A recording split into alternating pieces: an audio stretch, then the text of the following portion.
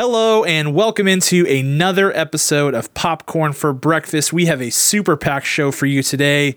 We've got our review of Frozen 2. We've got a new game called Into the Unknown. Of course, we'll get you caught up in what's poppin'.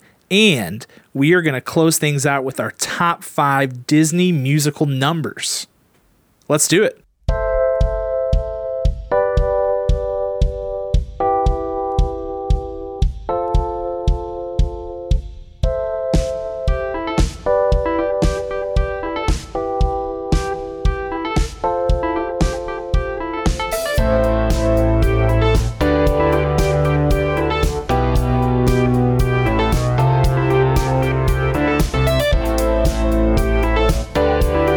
Thank you for joining us on another episode of Popcorn for Breakfast with your co-host, Kirk. Hello, hello. I am your other co-host, Cam, and we have an excellent post-Thanksgiving special for you today. We do. Welcome back, everybody. Welcome back. Hope you had a wonderful holiday. I'm just going to call every episode a special from here on out because last time was so fun because we had a Thanksgiving special. And really, that just meant that we did Thanksgiving Hype Train. Was that the only Thanksgiving thing we did? That's it. That's it, but that counts. That means that we went out of our way to do something that was holiday specific. Yeah, I guess the movie had family in it. Yeah, I still stand by that movie. If any movie is a Thanksgiving movie, other than like Charlie Brown Thanksgiving, Knives Out's a Thanksgiving movie. Stand by that. But this week, I'm very excited because this week we have Frozen 2, which you are now, 2 weeks removed from seeing this movie? I am. Yeah. And I just saw it on Thanksgiving Day, actually. I posted on Facebook, popcorn for Thanksgiving dinner. So cute. So creative there. Not to toot my own horn. But we didn't actually have popcorn for Thanksgiving dinner. Thanksgiving dinner was at like 4 or something like that. Yeah, 4:35. Yeah. So we were left with most of the day like, what are we going to do? And so we went to go see Frozen 2. And you'll find out how we feel about it, how I felt about it at least, and how you felt about it. What if we didn't tell them? What if we started a review and then we just never finished? All right, let's get to the review.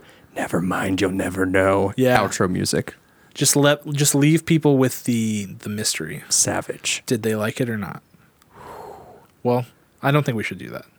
One day we'll do it.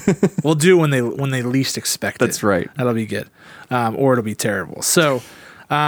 Another big thing that came out. So Thanksgiving, obviously, we've got like a little mini. I call it like a mini summer, because in terms of movie watching, because summer, you've got what seems like every week you're getting blockbuster movies. They're not necessarily like these award quality movies or like really highbrow, like high quality films, but you get those big like marquee blockbuster movies, like Avengers Endgame and like Spider-Man and Terminator. I don't know, Terminator just came out, so that's probably it's off the marquee now. But you know what I mean, like those big blockbusters. Mm-hmm. And around Thanksgiving, it's sort of the same thing, just in 1 week. So everybody's like, "Oh man, we want to hit that Thanksgiving release window." And so Knives Out obviously came out this week.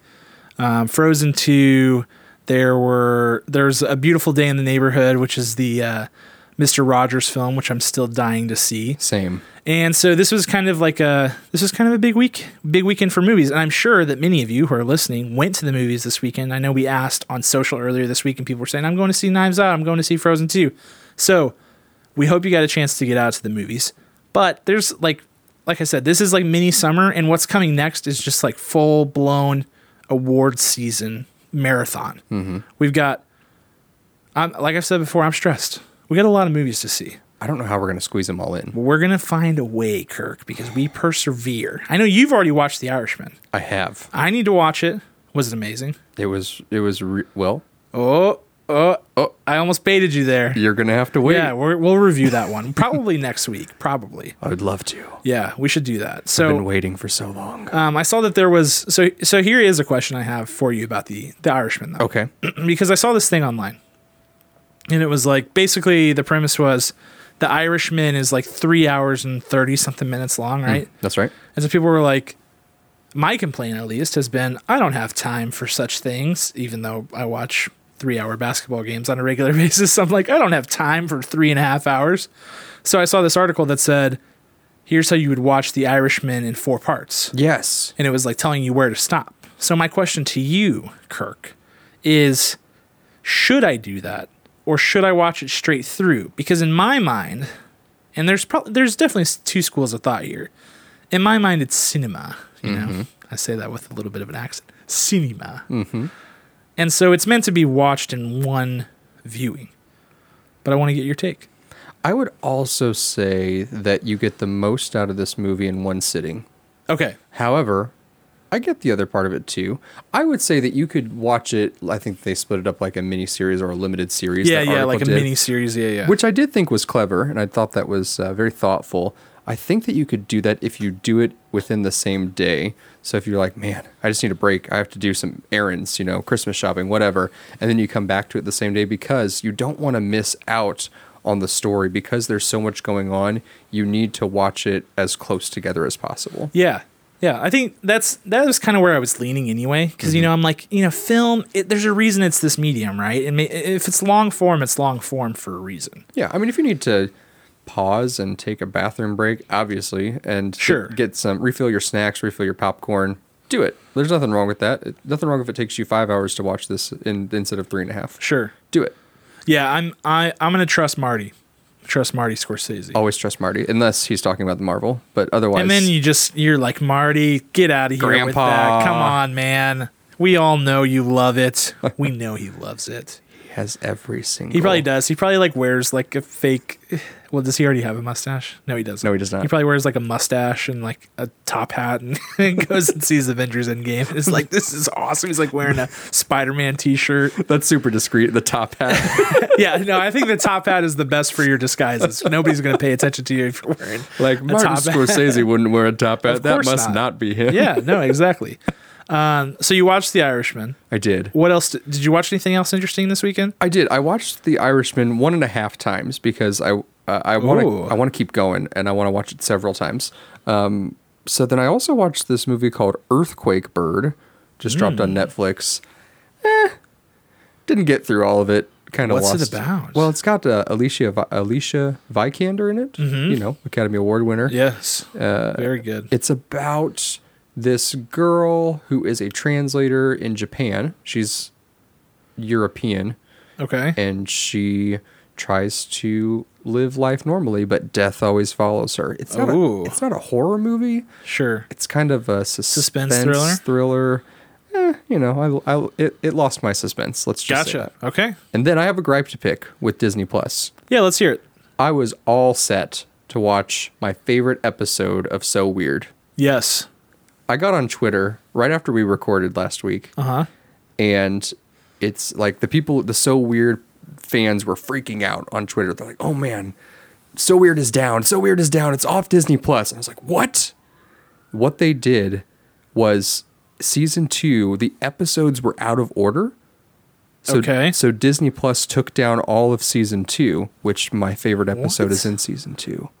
That is a weird problem. Is that not bonkers? I don't think how long have streaming services been around? A while? Yeah. Never encountered that problem. So they were like, oh, there's like 10 people who watch this show. So let's just like real quick, let's fix it. That's exactly what they thought. That was exact thought process. This is like in the back of the software. No one really does. So that's what's so crazy. They didn't take down the whole thing. They just took down one season. That is bizarre. So I'm just sitting here waiting for season 2 to be Did they like tweet about it or anything that you saw? Only after all the So Weird fanatics. There was some Disney Plus customer service person who walked into work that day like, do, what's going on? And then they were like, oh no. And their entire inbox was filled with So Weird fan club emails. Hey, Frank, you remember that show you thought no one watched? Oops. Yeah, whoops. I'm gonna check right now because I just need to know if it's back up, because if so, I will watch it. So I'm going to stop this podcast. I'm going to go watch it if it's back up. Okay, well, let's hope that it's not. Nope, don't worry. It's not there. That is bizarre. Season 1, Season 3, no Season 2. Well, that'll make it fun. If you're a true So Weird fan, you would know that the preferred way of watching that show is to watch Season 1 through, then Season 3, and then back. It's like the... have you heard of this? There's like a Star Wars order to watch things in. It's like the machete order or something like that. I've heard of this. Dude, somebody brought that to my attention recently, which is weird that I didn't know about it, because I know I'm a pretty big Star Wars fan. And I read that order and I was like, this is so wrong. I think it's a new order. It's bizarre.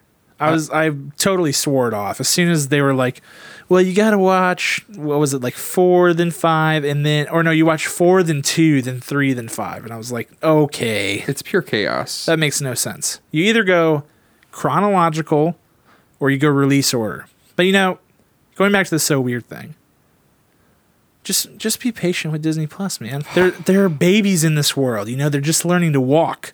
Though I will say, right after I say that, I'm going to go back on it. We were halfway through A Muppet's Christmas Carol. Why we were watching this on Disney Plus, I have no idea, because we own this movie. We should have just popped it in. Anyway, it was the path of least resistance, I guess. So they put the continue watching feature into Disney Plus. I saw it. Apparently, did you see that they actually had it at launch, but then they pulled it down because it was having errors? That was the thing. Well, I'm just glad it's back. Yeah, so it's back. Well, first time trying to use it, I go and it says like you have 36 minutes left in A Muppet's Christmas Carol. I was like, great. Clicked on it. It started over. What? Yes, it did. And I was like, that is a bunch of balagna. And I went to Empire Strikes Back because I was in the middle of watching that. And it said like an hour left. And I was like, well, let's just see if this feature is just totally toast. Clicked on it. Nope. Picked up right where it was supposed to. Oh. So then I had to painstakingly fast forward through A Muppet's Christmas Carol. And then when we got to the part that I needed to be at, Jackie was like, can we start this song over? And I was like, 36 minutes, so then Jackie. I had to rewind backwards. So it's like, this is first world problems. But listen. It truly is. It was not a great user experience, Disney Plus. Yes. They've come a long way since love you, though. Since we bashed their things that should have been ready to go. Oh, yeah. They've been cranking it out. They're just letting it fly. They're like, oh, yeah? Boom, boom, boom. I want the watch list to be part of like the main screen, though. I agree. I don't want to have to go and find it and then click on it later. Yes. That's my next big move for them. Mm-hmm. They'll get there. But you know what? I was thinking about Disney Plus, and you and I were talking about it a little bit. I think the Mandalorian spoiler talk is over. It's done. I think we're just going to call it. We can talk about the Mandalorian freely because you know what? The whole freaking free world is out there sharing Baby Yoda memes left, right, and center. And if anybody should be sharing Baby Yoda memes, Kirk, it should be us. 100%. Yeah, I mean, I said on this podcast that Baby Yoda was cute way before it was cool. Way before it was cool to like Baby Yoda. Mm-hmm. So, I mean, I've got people out here. I've got ESPN in my timeline sharing Baby Yoda sipping tea memes. I'm like, you guys don't even know. You don't know what we could do with this. Yeah, I was like, I want to do 25 days of Baby Yoda memes for Christmas. Oh my gosh! Should we do that? I mean, we're already a couple days behind, but we can catch up. What's today? December 2nd. 23 days of Yoda, Baby Yoda. 20. It's like the 25 days of Christmas, only it's 22 days of Baby Yoda memes starting tomorrow. Oh yes, I'm down. Done. But we need to talk about the Mandalorian. Yes, let's do. And so, listen, you almost certainly know that Baby Yoda is out there. If you don't, you've not been online in the last 2 weeks because it's chaos out there. It's like, this is the biggest thing ever. There's Baby Yoda merchandise. People were like rioting in the streets because Jon Favreau was like, hey, we're not going to have any Baby Yoda merchandise for Christmas. And people were like, what? And then all of a sudden everybody had it. Mm-hmm. But I want to talk about The Mandalorian because, so you're all caught up. You watched the most recent episode? Mm-hmm. So my thought was, first 2 episodes is kind of like, okay, this is really simple. He's got a job. He's probably going to go do it. He's going to have some weird mishaps along the way. Very straight line. But then episode 3, you get to learn a little bit more about the Mandalorian culture. You get to learn a little bit more about our hero in the story. And it really like hits a turning point where it's like, oh, so this is what the show is going to be about. Okay, awesome. But then episode 4 was like a little bit different. But I think it was still important because when at the end of episode 3, you're left with like, what is his end game? Mm-hmm. It's like him and the child, since it's not actually a Baby Yoda. It's just a baby of the same species as Yoda. Right. It's him and the child, and they're just like setting off. And so you're like, what is going to happen? Well, Baby Yoda in episode 4, it turns out that he was trying to like ditch him. Right. I mean, he was trying to find him a home. Like, here, you can live here. But now it seems like that's not ever going to be possible, does it, Kirk? No, it seems like they are linked together for life because the moment that he lets him out of his watch no one can protect him like he can. That's right. And there are probably, presumably, hundreds of others with these fobs out there that are trying to hunt this guy down. Yeah, I got a question about these fobs. How do they track people? I don't know, Kirk. What is it inside of people that they're like, well, I'm just going to track Baby Yoda. Go. Here, and go they can find just him. take you right to him. That kind of technology is like freaky. Has everyone and here's my question. Here's my question. Yeah. The person... So maybe there's probably some Star Wars lore out there that explains all of this. I haven't read like all the bounty hunter stuff that's out there because I frankly don't know what's canon and what's not, and it's all very confusing. But here's my question for you. This is a really simplistic question. Why doesn't the person who makes the fob just grab him? Because don't they have to have some sort of biological something from it? Yes. Or is it like you said? Is it like microchips or... What if the Mandalorian goes, maybe that's his next mission, like, well, I got to stop this. Yeah. So he goes and finds the guy sitting in this giant lair that's tracking everyone in the world. It's Elon Musk. That's the plot twist. He just turns around with he's just sitting in his Tesla Cybertruck. Yes. Somewhere on Tatooine. The Cybertruck. It's been a weird month, man. Yes. Things are getting weird out there. But yeah, I mean, I don't know where this is heading, but here is what I'm excited about, is that the fact that he and the child are, basically joined together for eternity puts us one step closer to having a grown-up Yoda with Mandalorian armor, which would be sick because he's like 2 feet tall, and just imagining that thing like floating around with the jetpack using the Force. Do you think he has the helmet and his ears come out of the helmet? Oh, dude. Can you imagine the Funko Pop and the Halloween costumes? Or is there some sort of like Beskar steel covering for his ears? Oh, so the also ears, amazing. Ears stick up, but they're like covered in metal. Yes.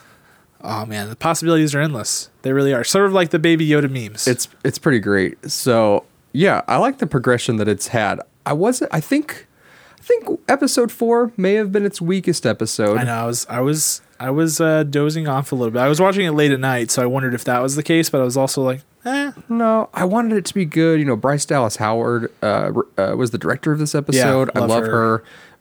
There was just something missing, like a right hook to this message. Although the progression of the story was well done and well structured. I liked our new character though. Yeah, I liked our new woman friend, the fighter. Yeah, I forget her name. She had a kind of a hard name to say. She did, but she was cool. She was very cool. So, I still think this show is awesome, and I want more of it immediately. Mm-hmm. And I think it's they're giving us like all Friday releases for the rest of the season, except for one of them is like a Tuesday, like right around Christmas time. Is it because? Is it right around the Rise of Skywalker drop?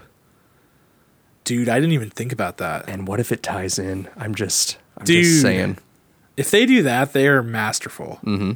If they've just been playing the long game on this the whole time, and like some sort of Mandalorian something makes it into the plot of Rise of Skywalker, my head would literally explode. It might happen. And if you bought tickets to our Rise of Skywalker premiere, you'll get to see my head explode live and in person. And then you won't have to get your tattoo for That's right. The Joker. which by the way, Kirk, Joaquin Phoenix on Gold Derby, he's way up there. He's good. Smashing Adam Driver now. Okay. So we can only hope, Kirk, that I don't have to get that tattoo. But if I do, one thing is for certain, I will be very angry. And another thing that's certain is that my wife will be very angry with me. We're gonna live stream that stuff right there. Yeah, it's gonna be fantastic. If otherwise, what is the point? Really, if it's not on the Instagram story, what is the point, Kirk? Did it even really happen? It didn't. It didn't at all. Okay, so that's Mandalorian. I'm glad I feel like a weight has been lifted now that we can talk about that show openly. Because it's all I want to do is talk about that show on a regular basis. And now we can. And High School Musical, the musical, the series. Maybe we'll do that next time. I'm not caught up. Careful. Okay. All right. Well, it gets crazy. People die in the next episode. It's what? Just kidding. Nobody dies. Not yet. Probably the season finale, though. It'd be like Game of Thrones. The Red Wedding. Ricky just gets his head chopped off by somebody. That would be wild times. Let's jump into what's poppin'. Yeah, you were. That's your worst one yet. I'm sorry, Kirk. That was it's unacceptable. But here's what we're going to do. We're going to get a jingle for that, and we're going to put your pop into the jingle. It's going to be like... Yeah, exactly. There it is. I'm just going to cut that clip and use it every time for the rest. That was the worst jingle ever. Okay. Weird week. I mean weird. I've said that before on this show, but I think this is far and away the weirdest week that we've had in movie news.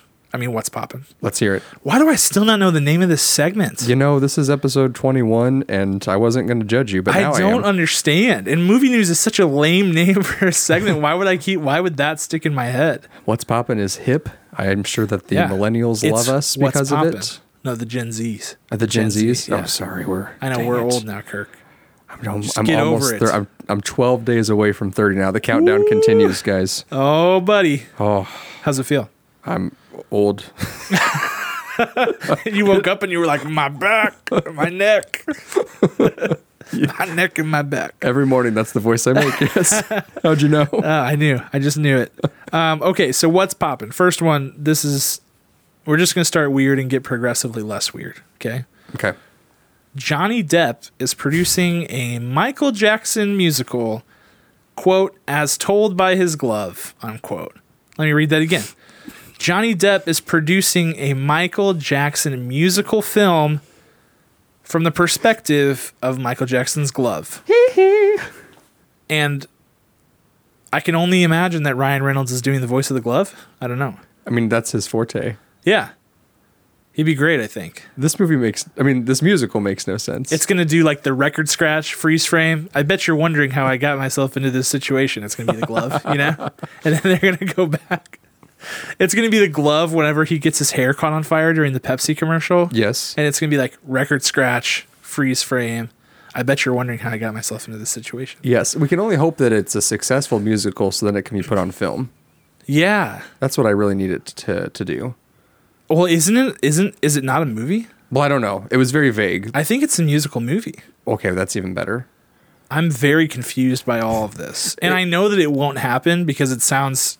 I mean, even by today's standards, it sounds far too insane to actually happen. Yeah. Because people hate Johnny Depp, like in a major way. People also hate Michael Jackson in a pretty major way. And this is a dumb idea. It's very dumb. It makes no sense. How would Michael Jackson's glove tell a story about Michael Jackson, and it would just be so boring? Is it an animated film? That would maybe make sense. Like the glove has a face, like the Hamburger Helper guy. You know?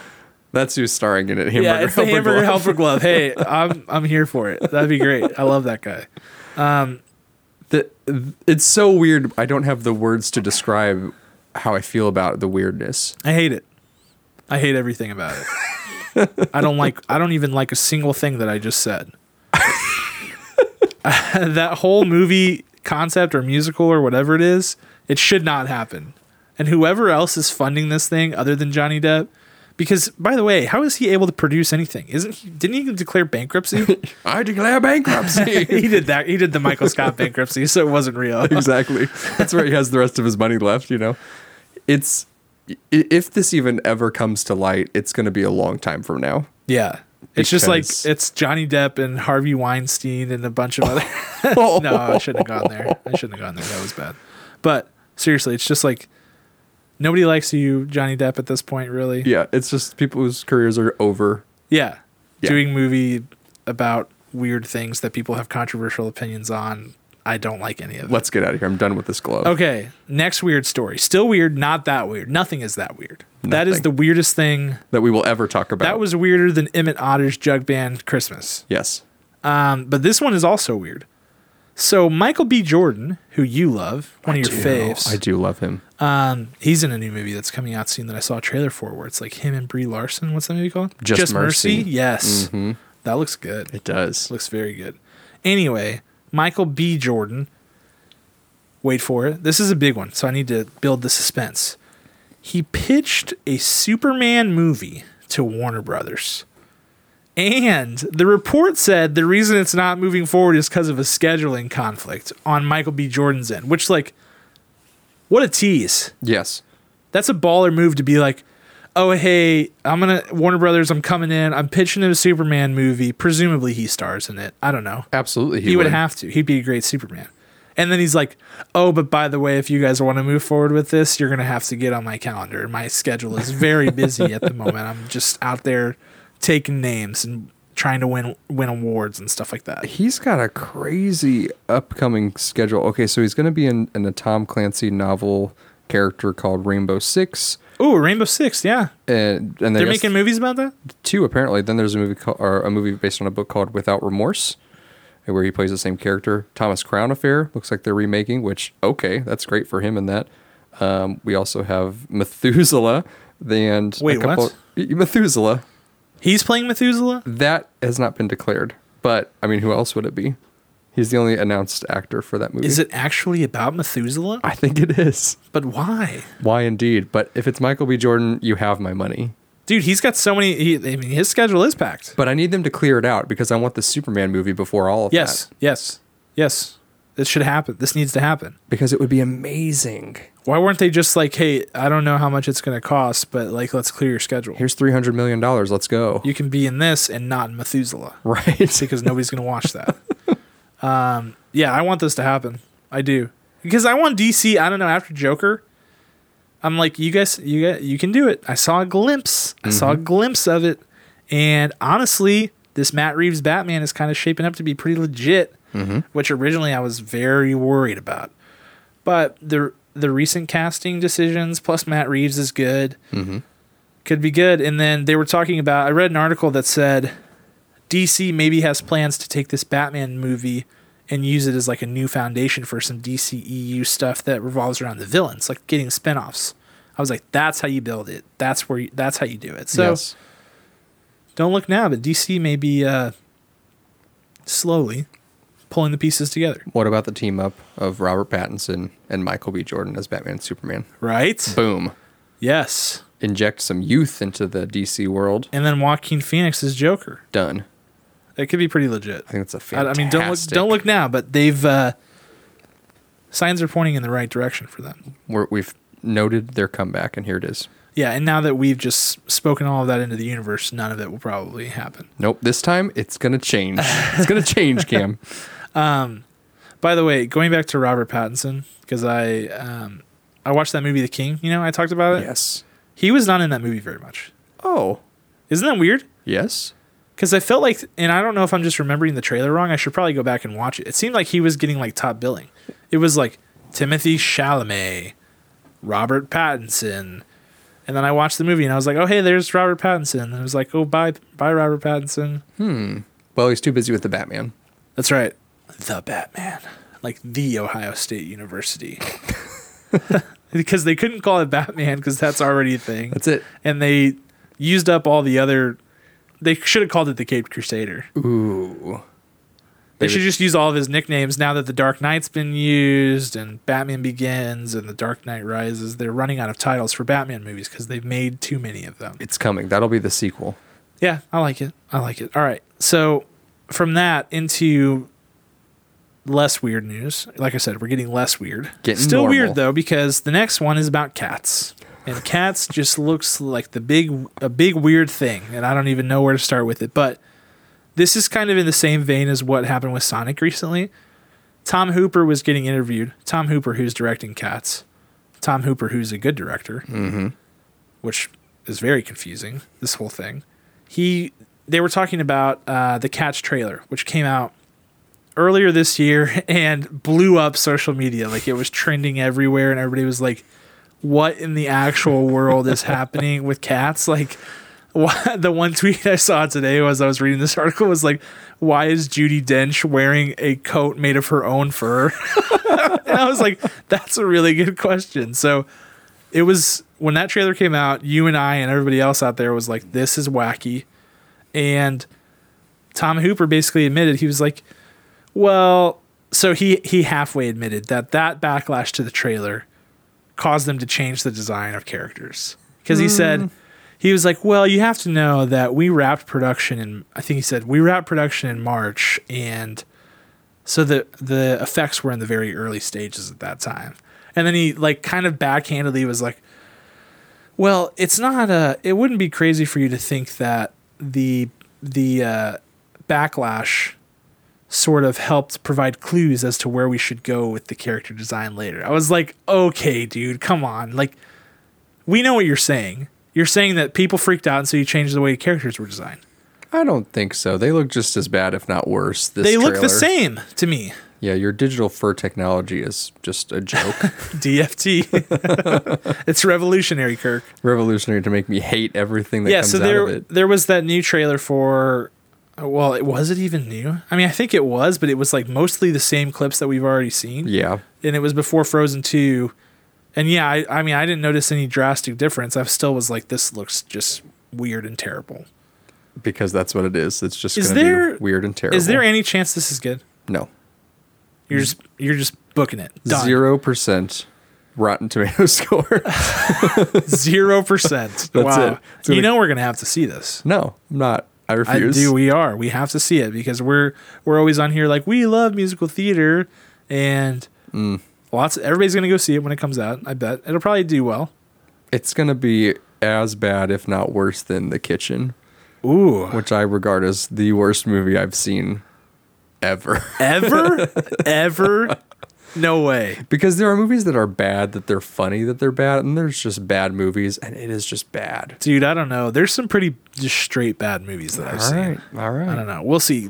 I don't know about this Cats movie, but I'm weirdly excited about it coming out just so I can watch it and form my opinion. And make fun of it? Probably. I mean, I'm leaning that direction. The trailers are not giving me much hope. Like, why is Jason Derulo? I always want to call him Jason Derulo. Jason Derulo. Yeah, like, why is he here? Why does James Corden not know that he's in a major motion picture? He looks like he's just doing a skit from his show. Well, they probably like told him to do that. Ugh, it looks so bad. They're like, hey, James Corden, we hired you because you can sing and people like you. So just do your thing that you do on your show, and let's call it a day. He is acting like a cat in the movie, like I act like a cat with my 5 and 2-year-old. Correct. Just put your hands up, wrists down. Just like lowest energy cat ever. And that's what he's doing. Yeah, I don't know, man. There's a lot of red flags. And this cast, I cannot get over this cast. It is so bizarre. It's so bizarre. But anyway, just if you hate things, just keep yelling about them because Tom Hooper hears you. And he'll pretend to fix them. Yeah, he's like, oh yeah, we fixed the characters. Wink, wink. Okay, last bit of news is very current. So current, Kirk, that it's happening right now. The Gotham Awards are happening right now. Right now? Yes. As we speak. We could be live streaming it, but we're not because we're doing a podcast. Whoa. And the Gotham Awards, I just wanted to call it out because something you should know. So the Gotham Awards are for independent films. It's for outstanding achievement in independent film. And in some cases, they can give you a little bit of a taste of the Oscars. Because 4 of the last 5 years, the Gotham Awards winner for Best Picture has been nominated for Best Picture at the Oscars. And 3 of them actually won Best Picture at the Oscars. Birdman, Spotlight, and Moonlight. And in 2017, Call Me By Your Name won the Gotham Award for Best Picture and was nominated. So in a lot of ways, this is kind of like one of our early indicators for what indie films are going to make the jump. Ooh. So a couple of notables this year, Marriage Story and Uncut Gems are both up for awards at the Gotham Awards. So just something to keep an eye on. That's exciting. So I'll be going home after this and checking out who won because it could be a glimpse into the future of who won the Oscars. I can't wait. Which the Oscars, I just figured this out today. They're earlier this year.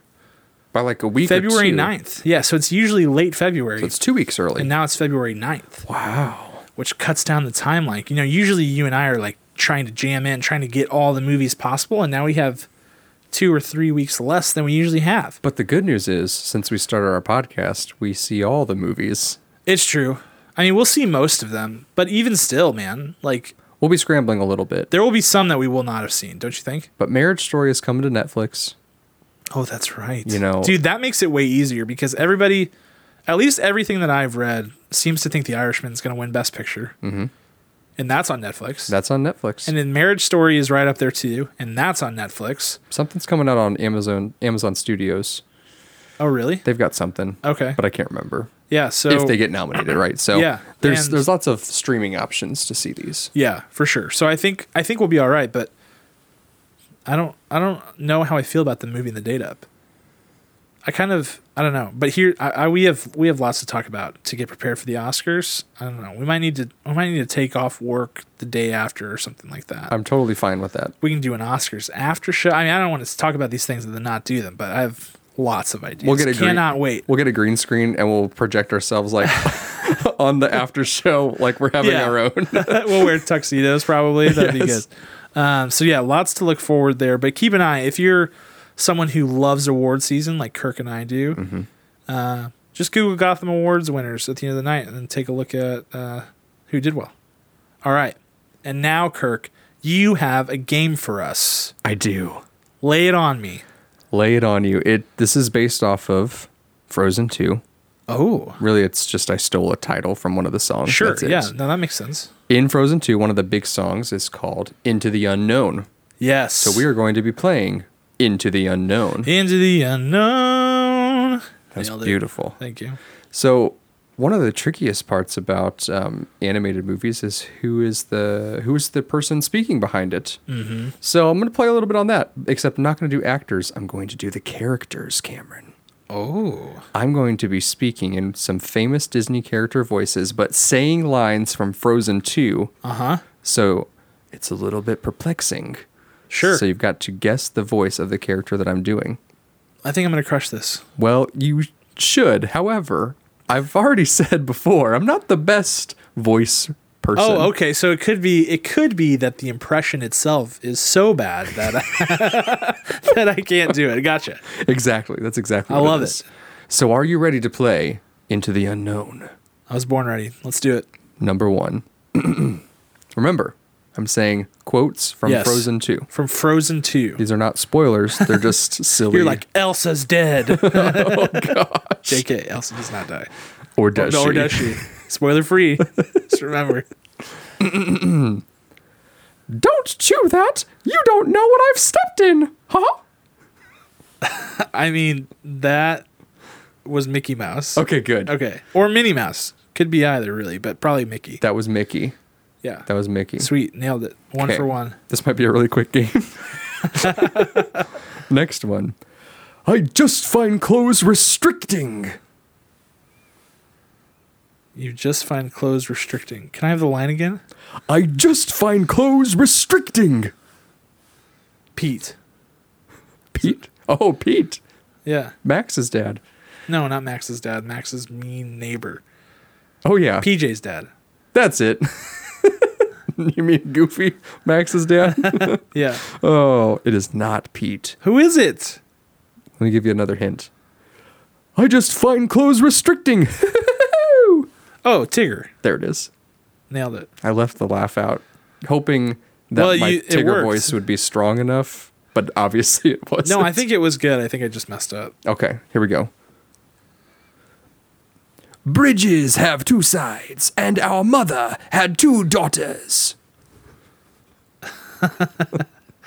Okay, so somebody who's Italian? No, French. Sebastian. Close. Lumiere. Lumiere, Yeah, okay. Correct. Hope everyone's having fun guessing my terrible accents. No, that out was there. a good one too. I picked up on that one. This one, it's going to be a doozy. I don't know if you're ready for it. I'm so ready. Prepare yourself. Who knows the ways of man? Again. Again. Do it again. I'd also like to point out, for those who can't see me, is that for every character, I'm actually doing a little physical Yeah, it's very animated. physicalization for Yeah. it too. So, who knows the ways of men?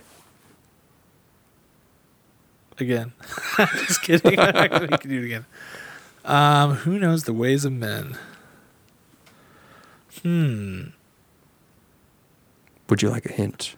An added vocal characterization. Sure. Yeah! Who knows the ways of men? Okay, so it's some sort of cowboy Or or somebody like cow.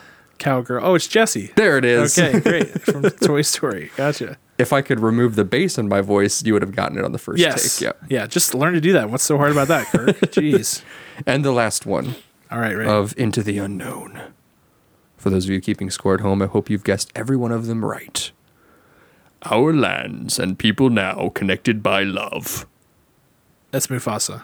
Nailed it. Yes. Yes. Good James Earl Jones. That was very good. Thank you. Kirk, you are exceptionally talented. I just have to say that. You do all these voices. It was incredible. And you're the game master. So kudos to you. Thank you, Cameron. Great job. Any other impressions you want to do for us while you're here? That's all I got. Okay, great. Do you want to do your Tigger/Pete impression again? No. Okay, fair enough. But I'm going to work on it. Yeah, you should. I'm going to surprise you with it one day when you're not thinking about it. Honestly, it sounded a lot like Tigger. I watched Mickey's Once Upon a Christmas last night, and Pete's in that. Yes. He's a huge jerk. Yes, he's a huge jerk. Hey, that was really good. I like good. Pete. Pete was really mean. He was like telling Max that there's no Santa Claus and stuff. I'm like, dude, chill out. He's a kid. Mm-hmm. You know? He's a straight up evil character. Yeah, he's just mean. Just terribly mean. Okay, we better jump into this review. Let's go. So this week we're reviewing Frozen 2. And what's going on over there? You got something you want to say about this movie, Kirk? What?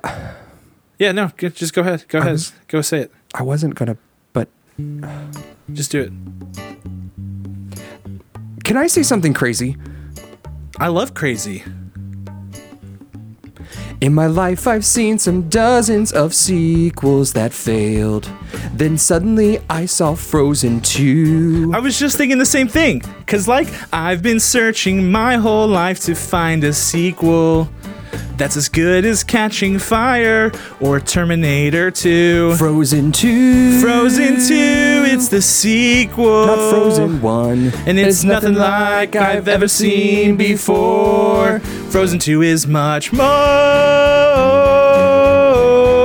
Frozen 2 is much more. Frozen 2 is much more than a sequel. It's true. It's true. It should be called Frozen 4. That's right, Kirk. Frozen 2 is much more. Much more. And we're going to dive into that and more during our review, which I have a confession to make. Last time on the episode, I said it was my turn. It was not my turn to go first. It was not. I know. I feel horrible about it. Liar. And I was certain of it, too. I know. It was just so bad. Really, it's part of a long and very detailed plan to force you out of this show and just make it. I'm just going to slowly make myself go first every time on everything. And then I'm just going to be like, oh, you know what, Kirk? I'll just do the review this time, and you can do top 5. And then over time, it'll be like nobody even knows. So, yeah, that'll just fuel your paranoia now. What did I do to hurt you? No, I'm just kidding. So you get 2 weeks in a row, Kirk, to go first on Tweet Synopsis. I'll take it. Count my characters, Cam. Well, let me tell you, this time, to make sure that I was being honest, I actually typed it into Twitter. That's what I did. I typed it into a tweet. That's brilliant. It was much smarter. There's a smart way to do that, because then every time I'm in Google Docs, I have to find the word count for whatever reason. I forget where it is every time. Mm-hmm. But anyway, I typed it into Twitter, and mine was 16 characters under. I thought you were going to say 16 characters. I was going to just applaud you right now. Frozen 2 is good. 16 characters, nailed it. So, did you type yours out? Am I going to be able to tweet these, I guess is what I'm trying to say. You'll be able to tweet this. Okay, I did not type this out, but I know it's under 270, 280, whatever it is. Okay, great. Will you type it out for me afterwards? Yes, I will. Okay, great. Thank you. I'll tweet it at... No, I'll just text it to you. Stupid. Here we go. My tweet synopsis. Threatened by new mystic forces, Elsa, Anna, Kristoff, Sven, and Olaf adventure to an enchanted forest where they discover new truths about Arendelle, Elsa's powers, and themselves. Very good. My tweet synopsis. While Arendelle is enjoying a time of peace following the events of Frozen, Elsa begins hearing a voice in her head. Suddenly, ancient spirits are awakened, and Elsa and Anna find clues that could help them decipher their past and determine their future. Beautiful. Those were good. Nice and clean and easy. Let's jump into our awards, our superlatives, if you will. And the Oscar goes to, Kirk? I'm going to give this to Miss Kristen Stewart ladies and gentlemen. Nope. That's not wrong, Kristen. No, I am shamefaced. I mean, I don't think. Let me tell you, Kristen Stewart could be in this movie. I don't know, because I did not know that Evan Rachel Wood was in this, or Evan Rachel Wood. You got me all screwed up, Kirk. I didn't know that she was in this movie, and I had no idea that Jonathan Groff played Kristoff. No idea. Had no idea. Oh my gosh. How did I just say that? What a disgrace I am. It's okay. I'm so sorry, Kristen Bell. Wow. You need to publicly apologize to her. And I kind of feel like you need to publicly apologize to Kristen Stewart, because who knows? Those are different people, Kirk. First, I'll start with Kristen Stewart.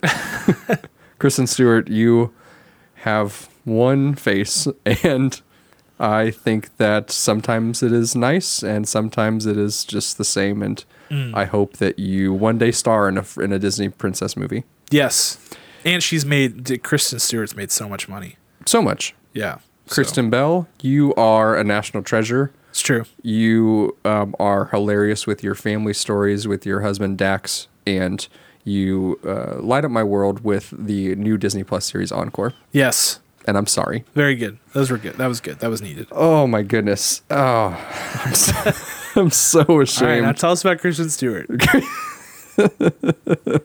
Kristen Bell does a fantastic job in this movie. This was very difficult to pick because it is an animated film. It's all voiceover work. But one of the biggest reasons I chose Kristen Bell is because I kind of forgot it was her, obviously, in the role of Anna, even though it's very public and known that it is. Like when you hear Elsa, you hear Adina, you hear her riffs, you hear her just unique tone and what's that word? Tender. It starts with a T. Oh no. I don't know. There's a word that starts with a T. I'll think of it at the end of this podcast. Okay. But Kristen Bell, she goes through this complete range of a different side of Anna that I wasn't expecting. This whole movie was unexpected tonally and as far as the comedic tones of it as well. Super just loved her performance in it. Yeah, good choice. I actually also went with Kristen Bell. Perfect, because I can't talk after I called her Kristen Stewart. No, it's okay. It's understandable. Sometimes you just get switched around. I thought Kristen Bell was really good. You make a good point about it being hard to sort of choose between the characters in an animated film. I thought that most of our animated performances were really good. I thought most of our voice performances were really good in this movie, even more so than the first film in a lot of ways. Really loved the addition of Sterling K. Brown to the cast because he's incredible. He's so good. And Jonathan Groff obviously got more time to shine in this movie and was really good. But I thought when it came down to it, Anna and Elsa drive so much of this movie that it would be sort of a shame to not choose one of those talented voice actors. And I went with Kristen Bell because there is a moment in this movie. It is the most poignant movie in this film. And when that moment hits, we find Anna she's by herself for that moment. And it's really her time to shine. And man, does she nail it. Mm-hmm. I mean, it's just really effective. I don't know how else to explain it. With animated movies, it's really hard to get the animation and the voice to line up specifically on highly emotional parts. I don't know. I think it's just because people express emotion in such a personal way that it's very difficult for an animated character to convey that. And so sometimes it can seem a little bit off. But the way this worked together, man, it was really good and just really effective. And I think that everybody who sees it will feel it. They'll feel it in their chest. And I thought that was where she pulled ahead. I mean, I think that in a lot of ways, her and Adina do a great job, playing their characters throughout. But it's those moments that can take you one step above. And I thought that Kristen Bell had that moment, and she just totally crushed it. Good call out on the animation, because back on the 50th movie release, which was Tangled, they redeveloped how they created their movies, because it was both like CGI animation, but then they altered the technology so that their designers and artists could go in and physically draw over it as well. Yeah. And that's why Tangled was such a big hit. It was like a sleeper hit because people didn't expect it to be that good. I know, but it's interesting that you say that because that movie has kind of stuck with me. Yes. Tangled. It just, I don't know. I remember the first time I saw it and thinking, wow, that was really cool. Yeah. The whole thing is just a masterpiece. And then obviously that same technology has traveled from every movie since, and it really hits home on that moment and many more in this movie. Yeah, very good. All right, let's move into Scene Stealer. Who's your Scene Stealer? Ready for my Scene Stealer? Sure. This is how unfocused I was when I wrote my notes. For Scene Stealer, I wrote the actor Olaf. You just wrote Olaf. Yes, Olaf. Because see, little known fact, Olaf is not portrayed by a voice actor. It's just an actual talking snowman. That's right. This whole story is based on a true story, and Olaf, coming from the reality of the events, decided to play himself. Mm-hmm. It's very good. I can't believe the real live Olaf is horrifying to look at. Just terrifying. They softened him. They dulled his teeth for this film, Yeah. Josh Gad is who I really picked. And I really thought they amped up Olaf's role in a great way, not an obnoxious way, which they easily could have done. They amped him up to insert him into scenes with just such finesse that I was so excited to watch what he was going to say. Because sometimes you have like the sidekick figure and character where you're like, okay, these are just one-liners, get over it. But everything he said, or most of things what he said, propelled the plot forward. So I thought that was great, and I was laughing every time he opened his mouth. Yeah, I mean, I hate to match you one for one again, but it has to be Josh Gad. As much as I'd love to give it to Jonathan Groff, because I thought that we got a really, really good Kristoff performance and one that was very different from the first film and got more time to shine, it still has to be Josh Gad because Olaf, how far he goes with his comedic bits helps make him more effective during the serious moments. And they don't shy away from using Olaf in the serious moments. He actually becomes a really good vehicle for driving home some of the core messages. And like in this movie, especially, that was very, very like apparent and very good. And I thought that his comedic bits were just way more on point in this movie than they were in the last one. And in the last one, he's funny, and he's funny in a different way than we had seen before, but they don't fully they don't fully take the training wheels off because it's a new character and a new kind of humor they were playing with. But again, in this movie, they know that it works, so they're just like, boom, giving him all the comedy bits, and he just slays. Like, there are so many funny moments with Olaf. Legitimately laugh out loud. Even if you're not, obviously this is a kid's movie, but even if you're not a kid, you're going to die laughing at Olaf's bits in this movie because it's just gold. And then on the flip side, when things get serious and when we need to focus on the plot and the story and the more serious moments of the film, he's right there. He's right in the thick of it, and he's helping drive those moments too and playing as a really good support character to our leads. So yeah, it's Josh Gad. All right. So now that we've matched one for one, let's see what happens the rest of the way here. Let's see. Your showstopper, Kirk. My showstopper. This was a tough one to pick. The talk of the town was, what's going to be the next Let It Go? That's what everyone was saying and expecting. And I really don't think that this movie has that, but not in a bad way. It was, again, the tone was so different from the first movie to the second movie.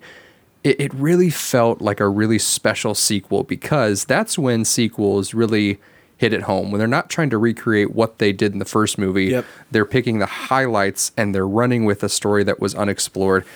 When I watched this movie, I was like, man, I didn't even think I had that question when I left the first one, but I'm excited that they're talking about it here. And so my showstopper is how artistically just bold they were in how they told this story. And specifically, there's a song called Lost in the Woods that Sven sings, Into the Unknown. Kristoff.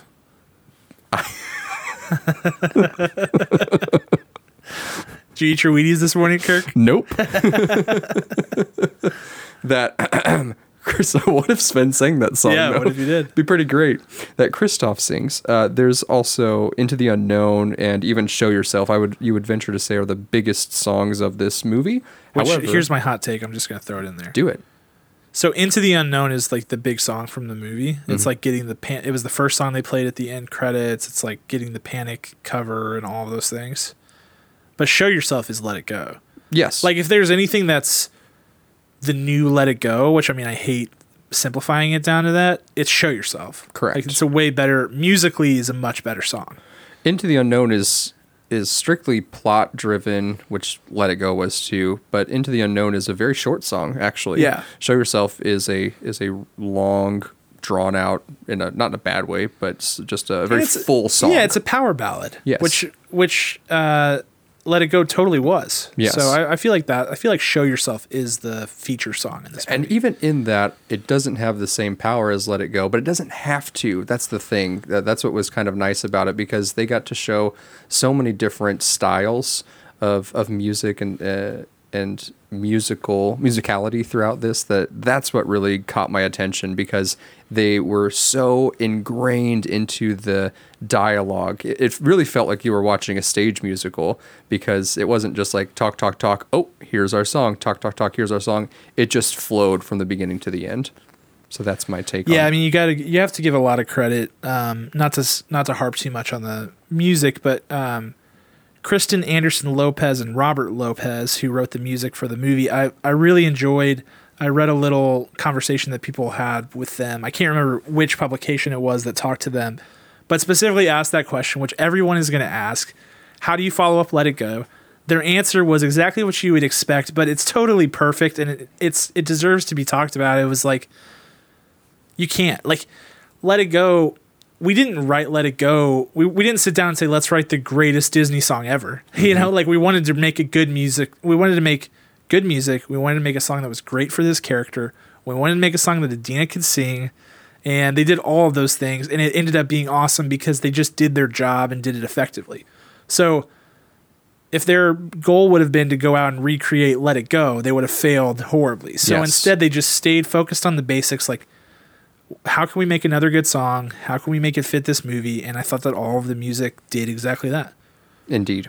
But yeah, I agree. I think that this movie was definitely bold creatively. I think it was creatively bold, and I think that that's one of its strengths. My showstopper, though, is a little bit more simple in nature than that, but it's character design, because I thought the character design was really effective, especially in terms of, I don't know if you call it costuming, or costume design whenever it's animated characters, but I thought it was really good how they use color to tell the story.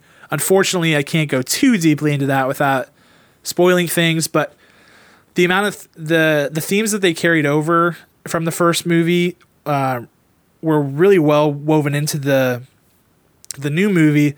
It was an interesting viewing experience, because I'm not one of these people who's seen Frozen, the first Frozen, 1,000 times. I've probably seen it 3 or 4 times. Mm-hmm. And I did not watch it. I did not rewatch it prior to seeing Frozen 2, but I did rush home and go watch it after I'd seen Frozen 2, because I wanted to see what things carried over. And it was actually really cool what parts of the character design they carried over, and the things that they changed, you're like, that's cool. That's for a specific storytelling purpose. Mm-hmm. But in this, we get a little bit of like Arendelle history with regard to this, basically like a native group who was living close to Arendelle, and then old Arendelle, and you get the Arendellian like soldiers, and that character design was really, really cool. And I thought the way that they used colors in those soldiers' outfits was really effective. And then on the flip side, you have like the juxtaposition with like the native group that's living nearby. I forget what they're called, but the way that those characters were designed was all very intentional, and they did a good job of telling the story through character, or through color and through character design. And also, again, going back to sort of what I talked about when I was talking about Kristen Bell, the conveyance, yeah, Kristen Stewart, sorry, the conveyance of emotion in the characters was really, really good, noticeably better than a lot of animated films I've seen. I don't know if there were more technological advancements in front of this one or what, but it was just very noticeable that these characters were very lifelike in terms of how they conveyed emotion, and I thought that it made particularly this movie, which is a little bit heavier thematically than the first Frozen, it made it really, really effective. Indeed.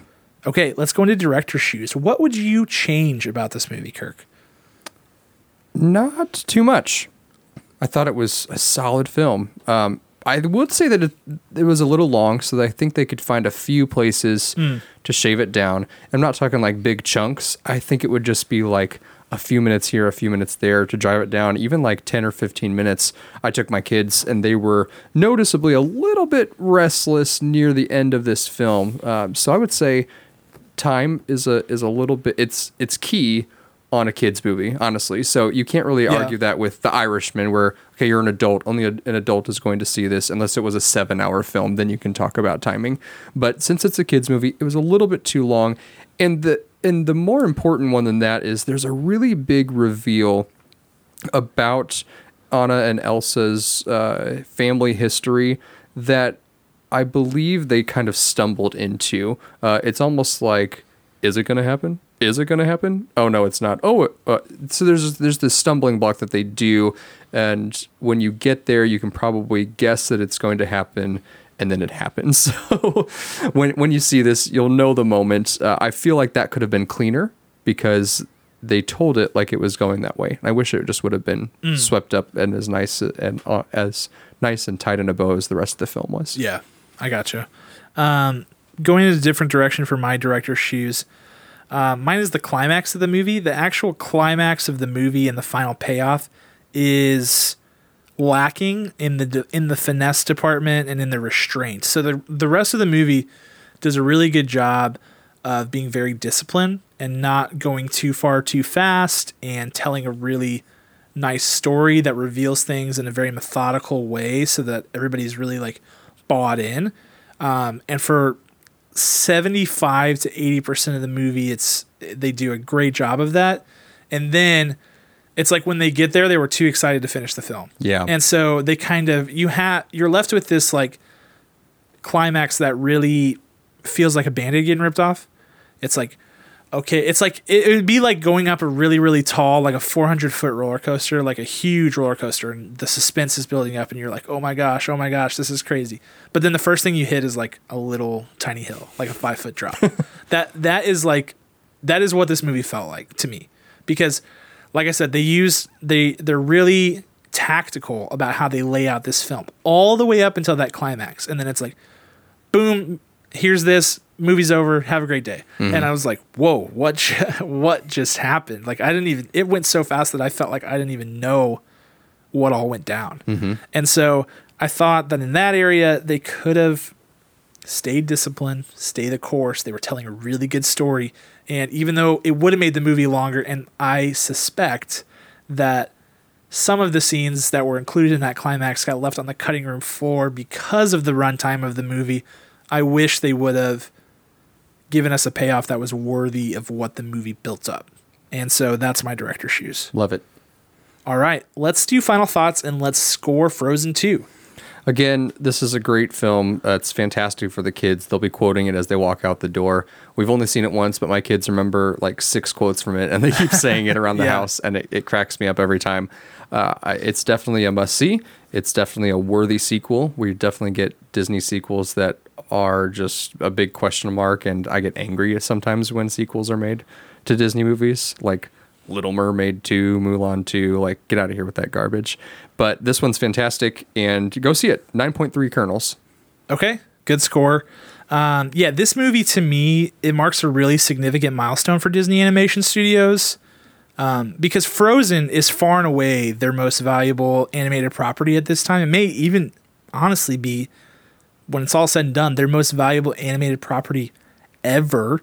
And when you have something like that, it comes with this massive burden to keep the momentum up, make new films, keep the characters fresh, but also do so in a way that doesn't feel artificial and money grab. Yeah. And it's something that Disney frankly has failed at in the past in a pretty big way. I mean, Disney Animation Studios used to constantly fail at this back in the day. Even some of the great Disney movies that we love and talk about growing up were followed up by these awful sequels just to keep the characters in the minds of people, and that this couldn't be that. Disney needed this to be great. That pressure of keeping characters fresh, it can really tempt you to play it safe because that's what's easy. Mm-hmm. And there was a really, in my mind, a really clean cookie cutter way they could have gone about this movie. But the important thing to keep in mind, and what I think the animators and the directors and producers and all of those who were involved in this film, what I think they kept in mind is that Disney, whether it be parks, movies, whatever, they're at their best when they're innovating. And this movie could have very, very easily chosen to play it safe. They did not. They chose to innovate. They chose to get a little bit weird, which I dug. Like, I'm like, go there. Mm-hmm. And I think as a Disney fan, you should feel really proud of that. You should feel like, hey, this is significant. This is a milestone. This is important. They figured it out that you can get a little bit weird. You can risk it. You can go into the unknown. That's right. That's exactly right, Kirk. You can go into the unknown, and it's not perfect, but it's gutsy. Yep. It really is. It's gutsy, and it's a courageous film to make. And I think that there's not much more you could ask from them than that. So for me, this movie gets an 8.7. It's not perfect, but it is great, and it is a really fun sequel. I can't wait to watch it again. Love the music, love the characters. Olaf killed it. 8.7 out of 10 kernels. Solid. All right. If you saw Frozen 2, which a lot of people did, big opening weekend, as expected. Huge. Almost certainly going to cross the $1 billion mark, which I think would be the 5th. Will it be the 5th Disney movie this year to do so? I don't know. Breaking records, man. I don't know what it would be, but yeah. we'll keep an eye on that. Yeah, for sure. So if you haven't seen Frozen 2, we always ask you guys to go see it. This was a tough one to review spoiler-free, but we always want to keep our reviews spoiler-free for you guys. But if you've seen it and you want to talk about this movie, spoilers and all, Kirk and I are all ears. We're available. Feel free to hit us up on any of our social channels so we can have that convo. All right. And Frozen is probably most well-known for Let It Go, don't you think? Like, Let It Go is the thing. 100%. So it got us thinking about some of the... I mean, Disney's had great musical numbers in the past. Huge, massive hits. But let's do top 5 Disney musical numbers so we can find out what our favorite hits are. Because what's interesting about this is there's the ones that everybody knows are sort of like the Hallmark songs, the Let It Goes of the world. But to the people who watch the movies, there are other songs that strike a chord with us, and it can be very personal how you feel about each of these Disney songs. You know, I've heard some people say A Whole New World is not a great song. I've heard people say that in the past, and I was like very offended by that. But that's because I know, but that's because, Kirk, it's a very personal thing how you feel about these songs. I'm personally offended. You should be. Oh. But that's what, now we get our chance, Kirk, to name our top 5 Disney animated musical numbers. Well, it doesn't have to be animated, I'm sorry. Disney musical numbers. And I get to start. Do it. Number 5. I'm going with Tangled and a little song I like to call I See the Light. Okay. Big fan of this. Mandy Moore, Zachary Levi. It's an incredible song. I like we were talking about. Tangled in general is an underrated film. I think it's kind of underappreciated. If you haven't seen it in a while, definitely recommend you go and check that out. This song is definitely the feature song in that movie, without a doubt. But it's a movie that has tons of great music and tons of great songs. This song, though, man, it's great. We had the string quartet at our wedding play. Mm-hmm. I See the Light. And it's very good. And that harmony. Here's the thing about Disney, though, dude. They give you these great, beautiful harmonies, but it's like so short-lived. Mm-hmm. It's the same thing in A Whole New World. Even that song that we just sang in this episode, like the harmonies aren't there throughout. Yes. And I'm like, when Zachary Levi comes in with the and it's warm and real and bright, like I want all of that, but it's so short-lived. And I think that's to the genius of Disney and Alan Menken and everyone who works on these. Alan Menken, total genius. They just leave us wanting more of that harmony, and it really does, because you just replay those songs over and over and over. That is a song I love. Just so you can sing that one bit. That's it. That's it. That's great. So yeah, Tangled, I See the Light. That's beautiful. My number 5. Make a Man Out of You from Mulan. Ooh, good one. This is a fantastic number. It is. It's when you think of Mulan, you think of 2 songs. You think of Reflection and Make a Man Out of You. And 10 times out of 10, you're going to sing Make a Man Out of You when you're in a public setting, and then sing, like Christina Aguilera, reflection when you're at home or in your car. Or in your car, just blasting it. Like I do. So yeah, for sure. Make a man out of you. Big win. It's so fun. It's got so much humor, and then it gets just like so dramatic at the end when what's his name? Fu Shua, when he says don't think that's right, but sure. I'm on point with names tonight, Cam. So when he tells Mulan, hey, pack up, go home, you're through, it's like, ooh, yeah. She didn't make it. She has brought dishonor on her family. But then she throws those rings together and climbs that thing. It's such a good montage that it just has all the right pieces and such a fun song that you can sing any time of day. Yep. I love it. It's a great pick. My number 4, I'm going with Belle from Beauty and the Beast. Yes. Which is the bonjour, bonjour, bonjour, bonjour, bonjour. That song. Love it. Again, great montage. She's walking through the city. All these people are going about their daily lives. You're getting these little snippets, and it makes for a really good musical number, like straight out of a musical, like a Broadway musical. And I love that scene. I've talked about it before on this podcast that I think Beauty and the Beast is just an insane cinematic achievement. It is a beautiful, beautiful movie that holds up to this day. You still watch it back today, and it's like, man, there's something different about this movie. And the music is part of it. You could pick any one of 10 songs out of this movie. I mean, I'm sure there's probably less than 10 songs in the movie, but every one is a banger. I mean, they're all good. Yep. But my personal favorite is Belle. I love it. I love the way it sets up the characters. Yeah, and there's so much foreshadowing in that you don't realize when you're a kid. Yeah. And then you grow up and you're like, oh man, it's the plot right there. But I know what's coming. You won't discover that it's him till chapter 3. Yeah. It's so good. I love it. It's one of my faves for sure. My number 4. And at last I see the light. Nice. I also had to pick this one. It's a great one. Just the spectacle of the lanterns floating while they're in the little gondola on the lake or the river or whatever, and it's reminiscent of Kiss the Girl, because they're in that little boat. Yeah, the little like canoe. Yeah. Yes, like is it going to happen? And it's just this incredible sight, and of course that music is so good. When the movie came out, Aubrey and I just sang this all the time around the house. It's so good, and to man. this day, it randomly just pops into our daily lives. So it's such a strong and powerful song, and it makes me warm and fuzzy. Number 4. Yep. Good pick. Good pick. My number 3, I'm going with what some people consider to be the GOAT, Let It Go. All right. Let It Go. Just because Idina Menzel is incredible. I'm glad that we get her voice in a Disney film because her voice is iconic and incredible and amazing. And this song is just great. I mean, the first time I heard it, I have to admit that last bit where she's like, the cold never bothered me anyway. I was like, that's pretty cheesy. But there's no denying the greatness of this song. It's exceptionally well written. It's exceptionally well performed. I wish that Idina Menzel hadn't had technical difficulties during the Oscars. She couldn't hear herself, and the wickedly talented yeah. Adele And then Dazeem. you got John Travolta calling you Adele Dazeem. I mean, there's like nothing good going on there. But I felt sad when she didn't kill it as much as I know that she can, and I think that sometimes that is stuck in people's head about the song. But like I said, there's no denying the greatness of Let It Go. It almost has to be on this list by default because it's just so incredible. Incredible. That is a great choice as well. I love this. This is a great top 5, Cam. Kudos. Thank you. Kudos to you.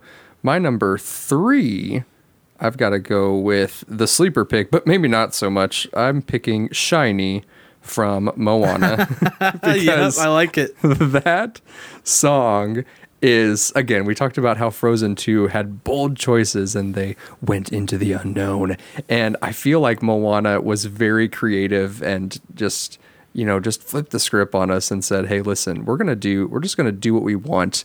And that musical number, Shiny, is one of the most incredible laugh out loud scenes ever. Yeah. I've never seen a villain that I could laugh so much at. And at the same time, like, he is creepy. He's creepy deluxe. Oh, yeah. So, and he's so witty. I ate my grandma. That's exactly he ate his right. grandma, Kirk. Like, okay, you win. You're the worst villain ever. You ate your own grandmother.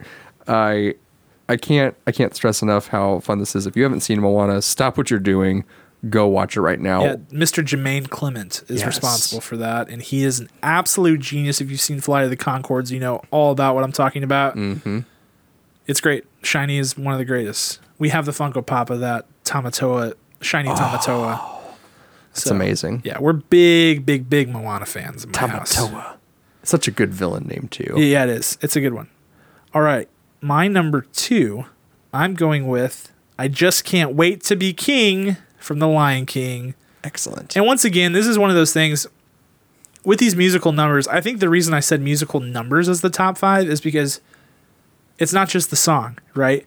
And if there is something more iconic than that I Just Can't Wait to Be King scene when with all the vibrant colors and the different designs going back and forth, like I don't know it. If there's something more iconic than that to me, that's Disney animation right there. And I love that bit. I told you before, I've watched The Lion King billions of times. I used to watch it, rewind it, watch it again, break the tape.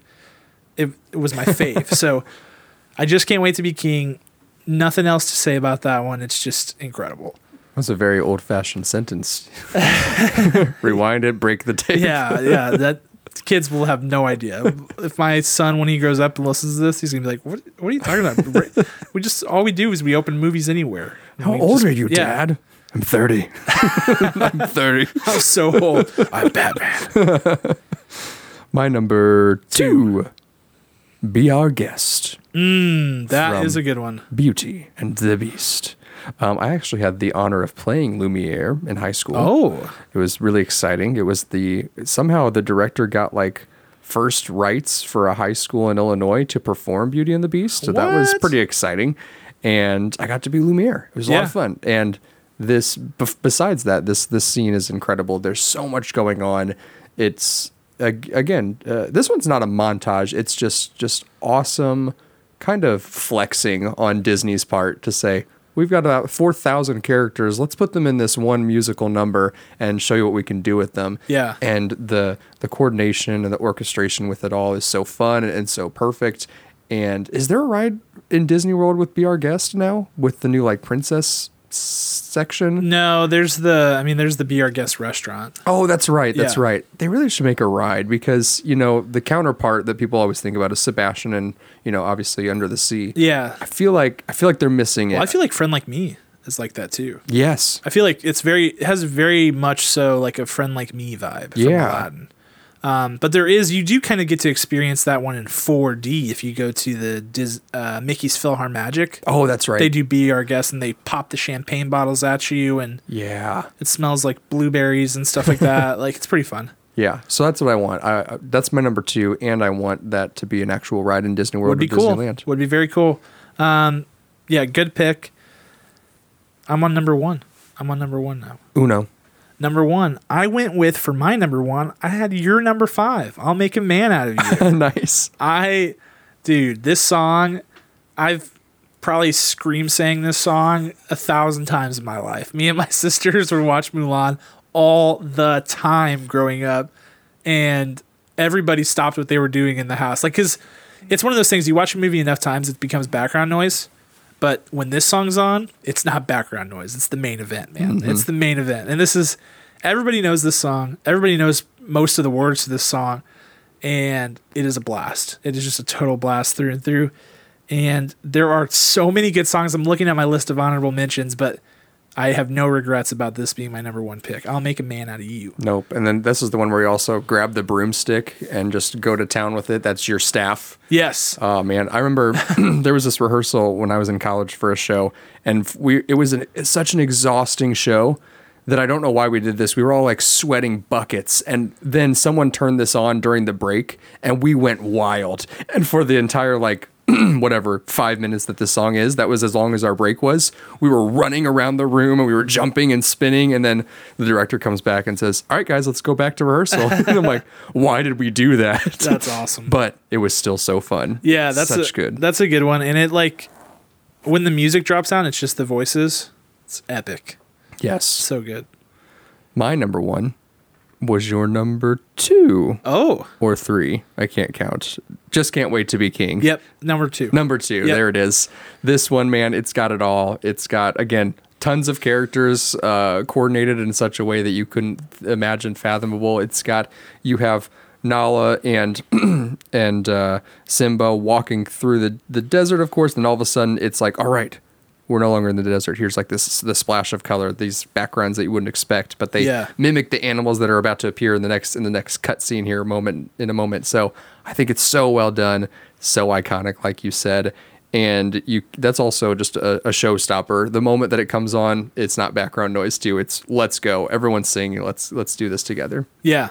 And for some of you, you may be triggered by this song because you've played the Nintendo or Sega Genesis Lion King game where they unintentionally made this level basically impossible to beat. Mm-hmm. You're like jumping from tree to tree and vine to vine, and it's like the area you have to jump on is far away and very small, and you die 1,000 times, and you're like, screw it, I can't do it. And you only succeed when it glitches you to the next space. And the whole time you're just here. So I do have to fight that in me, because I feel it. I can see it. If I close my eyes, I can see myself on that level just raging. The ostrich necks are swinging. And even now when I die multiple times in Donkey Kong Country Returns or something like that, and Jackie's like, why are you getting so mad? I'm like, it's that Lion King game, man. It ruined me. It ruined my life. But this song is still great. Even beyond that. Even with that against it, that just tells you how good of a song it is. The power. All right, let's go honorable mentions because there's a ton of good ones. I'll start. A Whole New World from Aladdin, Obvi. Part of Your World, Little Mermaid, also Obvi. How Far I'll Go from Moana. The Bare Necessities from The Jungle Book, love that song. When You Wish Upon a Star, I had to choose that one just because it's so iconic. They use it as like the Disney theme now, and even though I don't really like Pinocchio. Okay, so let me rephrase that. Pinocchio is a great movie, but is a really strange movie to watch nowadays. But that song is awesome. Jiminy Cricket. Once Upon a Dream from Sleeping Beauty, just because that melody gets stuck in your head and it doesn't go anywhere, man. That melody is stuck. And finally, Chim Chim Tree from Mary Poppins. Solid choices. Because that melody is like melancholy and genius and like perfect for London during that period. I don't know. I thought it was like a really, really genius song. Reminds me that I need to get my chimney swept, so thank you for that. Yeah, anytime. You can have Dick Van Dyke come over and do it. I mean, he probably could. He's in great shape. He's on his feet. Let's do A Whole New World for me as well. Under the Sea. Fun fact, in my house, if you ever say under the something, like, oh, that toy's under the couch, I stop. Usually my wife, I haven't got my kids to it yet, but I'm like, whoa. Under the what? And so I force her to sing under the chair or under the sink. Great. Everything. I'd use it with everything. Incredible. Sure your kids love that. They do. Part of Your World, which also, fun fact about this, I love to sing a ridiculously high harmony to this if Aubrey starts singing this, and I won't stop. And that's fun. How Far I'll Go from Moana. You're Welcome from Moana. Reflection. Circle of Life, Gaston from Beauty and the Beast. Good choice. Poor Unfortunate Souls. Yes, that's a great one. Let's give Ursula a shout out. Here's one. This is out of left field. Go the Distance from Hercules. Yeah. Love that song. I sang that song in a musical in junior high. You did? Yeah. I'm jealous. Yep. It was a good one. It's such a good song. Build a Snowman, Let It Go, and Prince Ali. Prince Ali. It's a good one. There he is. All right. Which ones did we miss? I know we missed tons. I know you guys are out there shaking your fists at your headphones, radio, phone, whatever. I don't know. What iPod? Year is it? iPod Shuffle. You're out there shaking your fist at saying, how could you have missed this song? And I want to know. I want to know what song you felt passionately about because, like we said, there are thousands of them. And why you still have an iPod Shuffle? No, it's okay, Kirk. Don't judge. But yeah, I want to know. I want to hear all about your favorite Disney songs. We'll throw a post out there with our top 5, and then we'll see what y'all have to say. But other than that, that is a wrap on this episode. We are 17. Well, by the time you listen to this, it'll be 16 days away from our Star Wars premiere. We cannot wait. I was thinking about trivia today. I'm not going to say one of the questions because I don't want people to look it up. Right. But I don't know. It's going to be good. I've got lots of questions written down. I've been watching the Star Wars movies back to think of questions, and also because I love them and I watch them all the time. Watched Force Awakens today. I got a lot of good Star Wars trivia out of that guy, so it's going to be a great time. More to come on prizes probably next week. We were supposed to come up with a James Bond punishment for me this week. Failed miserably. We were. Maybe I could watch like all of the Twilights back to back to back. Maybe it's like Ice Bucket Challenge outside in December or whatever month it comes out. I could do that. I think it should be similar to yours. Like what is something that I like that I could try to eat until I puke? Ooh. Maybe Twinkies? Do you like Twinkies? I do like Twinkies. But it has to be something you love. Like, I love snack pack pudding. I love it. You do? I do. I can't have it in my house because I would eat all of it. Maybe it'll be like Taco Bell tacos or something like that. 30? No. 30? 30. Yeah, not 30. Not 30. We'll come up with something. So I'm sorry. We are liars. We're liars, Kirk. We didn't do it. Well, we often forget. So. But new trailer for that guy dropping Wednesday. James Bond, No Time to Die. New trailer. They're calling it a teaser, but teasers these days are like a minute and a half long. Right. And that thing comes out in February, doesn't it? It does. Man. Can't wait. Hashtag he gone for anybody who's on my side of that. Hashtag he will survive if you're wanting Cameron to do whatever we're going to choose him to do. It's not about if you want it. It's about what's going to happen. And he's gonzo. He will survive. We'll see. But anyway, that is a wrap on this episode. Thank you, as always, for listening. We love spending time with you. Thank you to Ryan Spriggs for helping us produce this podcast. And thank you, of course, to Ryan Spriggs and Brendan Aristad for our awesome, awesome theme music. We will see you all next week. Talk to you then.